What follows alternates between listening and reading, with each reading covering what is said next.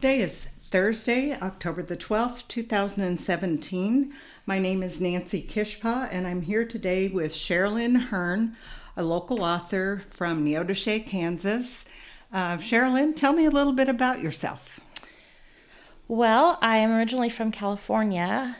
People who know me would say I'm a city person, but for some reason I live here. And I'm 41. I have children. I'm married. And I've been writing for most of my adult life, so it comes pretty naturally to me. And I like the small town environment. I try to get involved. How did you get started writing? You know, people ask me that. I really think it was just, in school, you gravitate towards the things that you enjoy and you like, and English was my thing, and teachers tell you you're good at something, you just keep doing it, I guess. When did you write your first book? My first book was in 2009 that was actually complete and novel length and what I would consider to be a complete book. I did start a book several years before that, but in high school and when I was younger, I never really thought about writing a book. I was writing poetry and things like that. I mean, articles, and you never really get into real lengthy stuff in school, so I don't know if it seems realistic, but it was when I was older that I focused on that. And then once I wrote one in 2009, I've written, I think, one or more a year since then. So, wow. What inspires you to write? What topics do you like to write about? Well, I definitely write fiction the most. I've written a little of everything. I've written some nonfiction. I wrote a memoir, a cookbook, some children's books. So fiction is like my thing, but I just think of stuff, and if I usually have to write it down because it's at the end of a long list of other ideas. So if I get back to it, I do. I don't worry too much about that because I feel like if it's meant to be written, it'll come back to me and bug me until I start doing it. And if it isn't, it might end up on that idea page forever. Okay. How many books have you written so far? 12 that are like completely done. I used to think it was more than that, and I had to go back and really look, but some have been revised. The research books, you go back and you update them with new information, or sometimes I have changed the perspective of a compilation for a client, and so then on my list with my publisher, it looks like I have 14, and I had to stop and say, that's not really 14. So I went back for this interview and counted, and it was 12. So, and most of those are fiction. And do you have a favorite book out of all those books? It's really hard not to fall in love with whatever you wrote the most recently, because that's where your heart is at the moment. So I really love what I'm working on now, but I'm sure that's going to change. A couple books I've written have been personal. I wrote a memoir. Of course, that just has significance for me. And I wrote a small children's book for my nieces, which is, again, significant. So, I don't know. I guess it just depends on the day. Who is the memoir about? The memoir was basically I have a daughter who was in a car accident, and it was a serious car accident with life-changing injuries. And so I basically wrote a book from the day of the accident till the day I brought her home from the hospital. It was over a 6-month period. And it's primarily I was writing every day in the hospital to people, to the world, to tell them what was going on with her, and then privately, kind of a journaling type thing for myself. And then once I got home and our lives got a little bit more or less complicated, I went back and sort of, I wouldn't say edited because I didn't want to take away. There are some things I wrote in there, under pressure and upset and in bad situations, but I left that stuff. But I did go back and, add and make it much more book form and appropriate. And then published it, and it's really great to give employees that take care of her, my people I've met in that,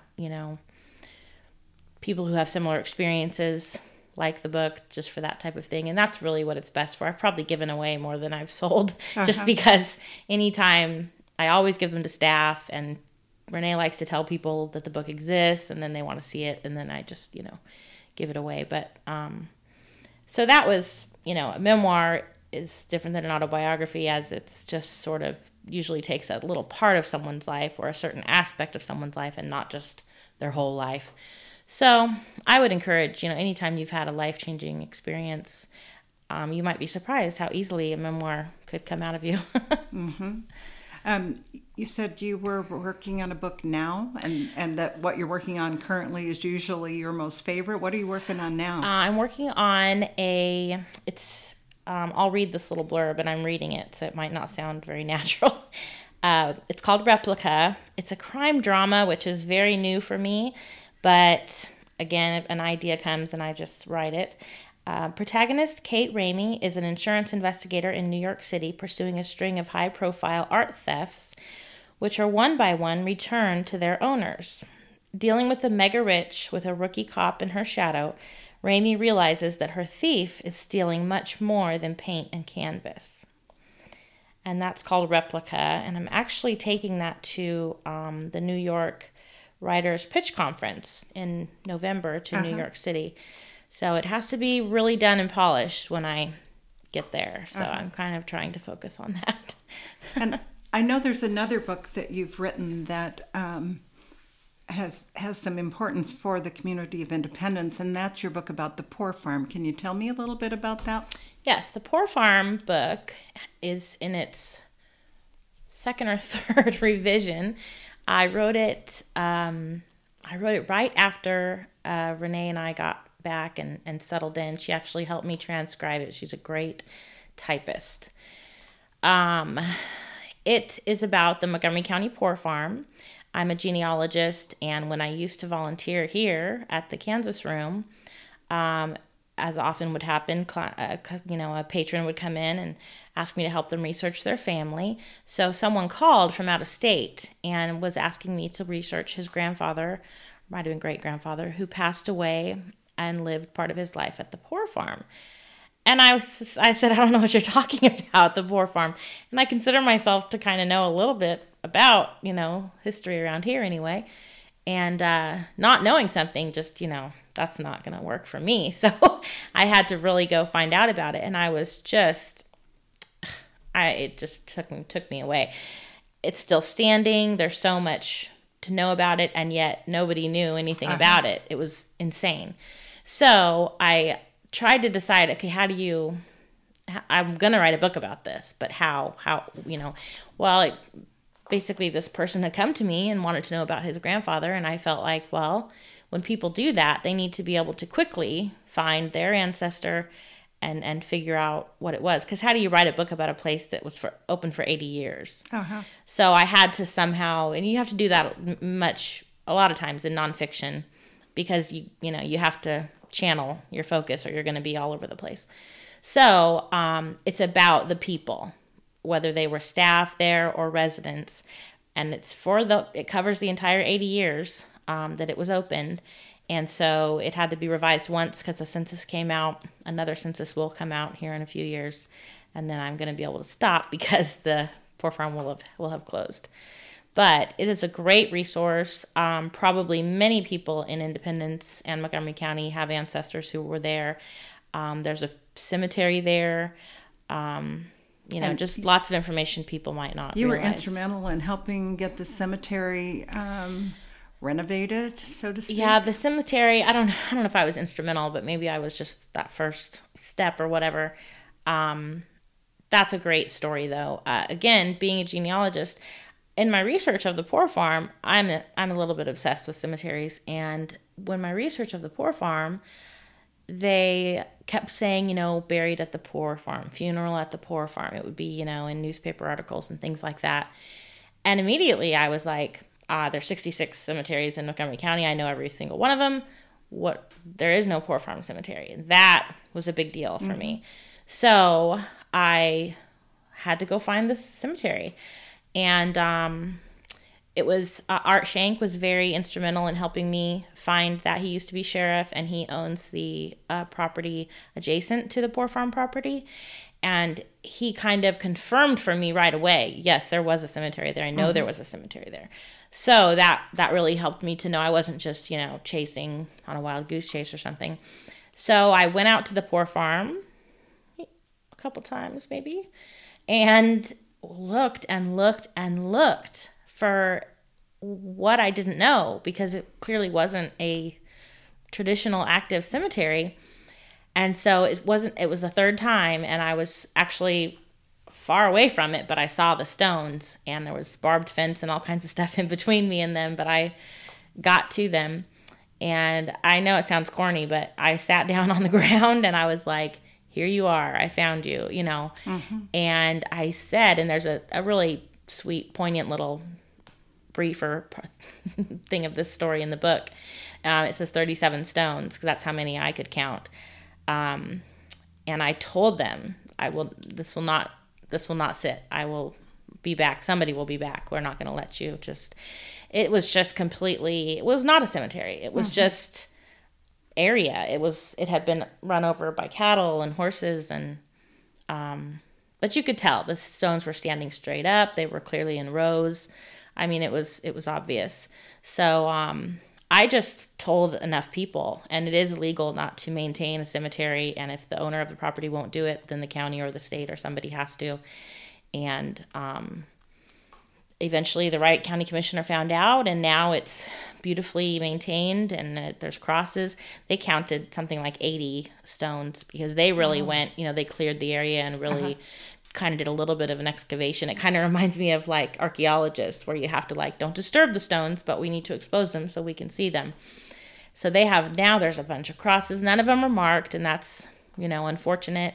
Only 14 can be documented. I can tell you 14 names of those 80.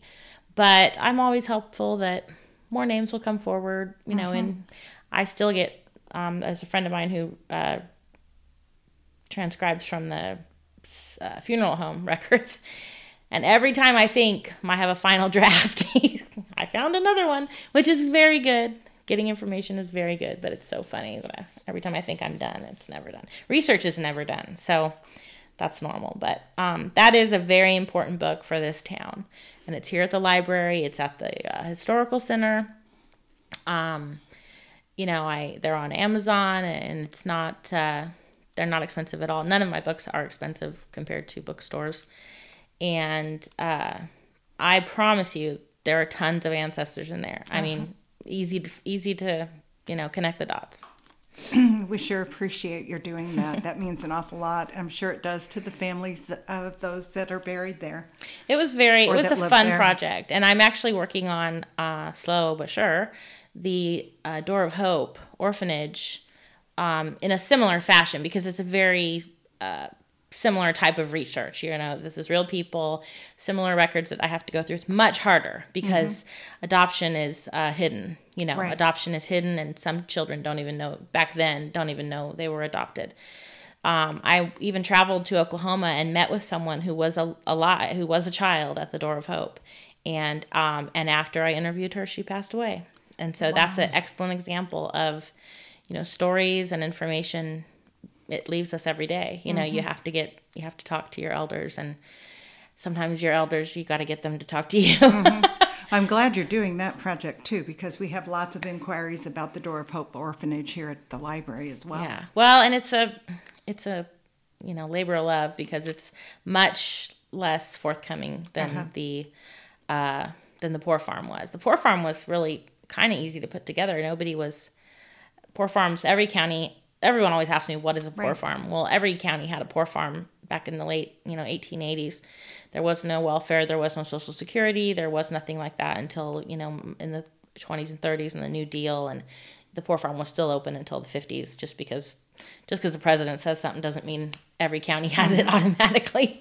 Right. So I tell people, you didn't have to be poor to be at the poor farm. You could have just been an orphan or crazy or just not okay to be by yourself. Right. There were lots of people that were at the poor farm and chose to be. There were people that lived their whole life at the poor farm. Right. And they maybe could have left. But it's really sad when you see some records and here's this person, and then in the 1910 census, they had a wife and children and they had a home and they had this life. And then 10 years later, the wife's gone, the kids are gone, and they're at the poor farm. Or the husband's gone, the kids are gone, and they're at the poor farm. And you have no idea. Sometimes you can put together, because you can try to find, if the kids are still alive, you can find them, living their own lives. You can try to put the pieces together, but sometimes you have no idea what led them there and what happened. But that kind of stuff is in the book. I mean, if it's not just, they were at the poor farm. If I can find anything about their life, where were they before the poor farm? Where were they after the poor farm? I try to put it in there. Good. Thank you so much. You're welcome. Was there anything else you would like to tell us about your writing today? Let's see. Well, I really encourage, I think there are a lot more writers, closet writers, hiding in our communities. And I know people think writing is not a real thing and it gets put on the back burner. But it's not just about, I'm going to write a book and I'm going to be in a bookstore and I'm going to have a signing or something like that. Especially nonfiction and documenting of anything. You're documenting things. You're documenting life and you're documenting thoughts, even stories you're documenting, for your children. And so I think people need to come out. There's writers groups. There's a big convention, not just one of many, but this next month is NaNoWriMo, which is National Novel Writing Month. It's kind of silly and some writers don't take it seriously, but it's a great way to start. I hear so many people say, I've always wanted to write a book. I don't think if there's a sentence in your life that's I've always wanted to, there is absolutely no reason why you shouldn't do whatever the end of that sentence is. And so many people say, I've always wanted to write a book. Well, what's NaNoWriMo? Just write it. It stands for National Novel Writing Month, and it's November every year. You go online, you register. It doesn't cost anything, but you just make a little account. And from November 1st till November 30th, every day you put in your word count. And technically, if you get to 50,000 words, you're considered a winner, that you completed it in a month. When really a real novel is going to be between maybe 70 and 85,000. But 50 is sure a heck of a start. And it's a novella. If you finish it at 50 and you love it, it's a novella. But anyway, you beforehand, you make a profile, you put your title, and you make a whole profile of your book, and you put a bio of you, the author, and there's all kinds of activities, real activities. Like I go to Wichita on Halloween night, and at midnight we start writing. There's funny, silly parts of it. But truly, if you have a hard time with deadlines, if you have a hard time keeping yourself focused, if you don't know where to start, I started in 2009 and I wrote my first book. And don't get me wrong, it takes some focus, but we all joke that we tell our families, November is coming. Don't expect any dinner.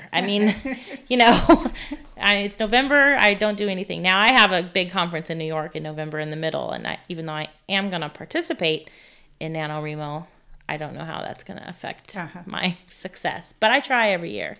So that's wonderful. It's super fun. Well, I hope we can prevail upon you to come back and read a selection from one of your books for us. I will. Okay. I have tons of stuff to read. All right. We'll look forward to it. Thank you, Sherilyn. Thank you.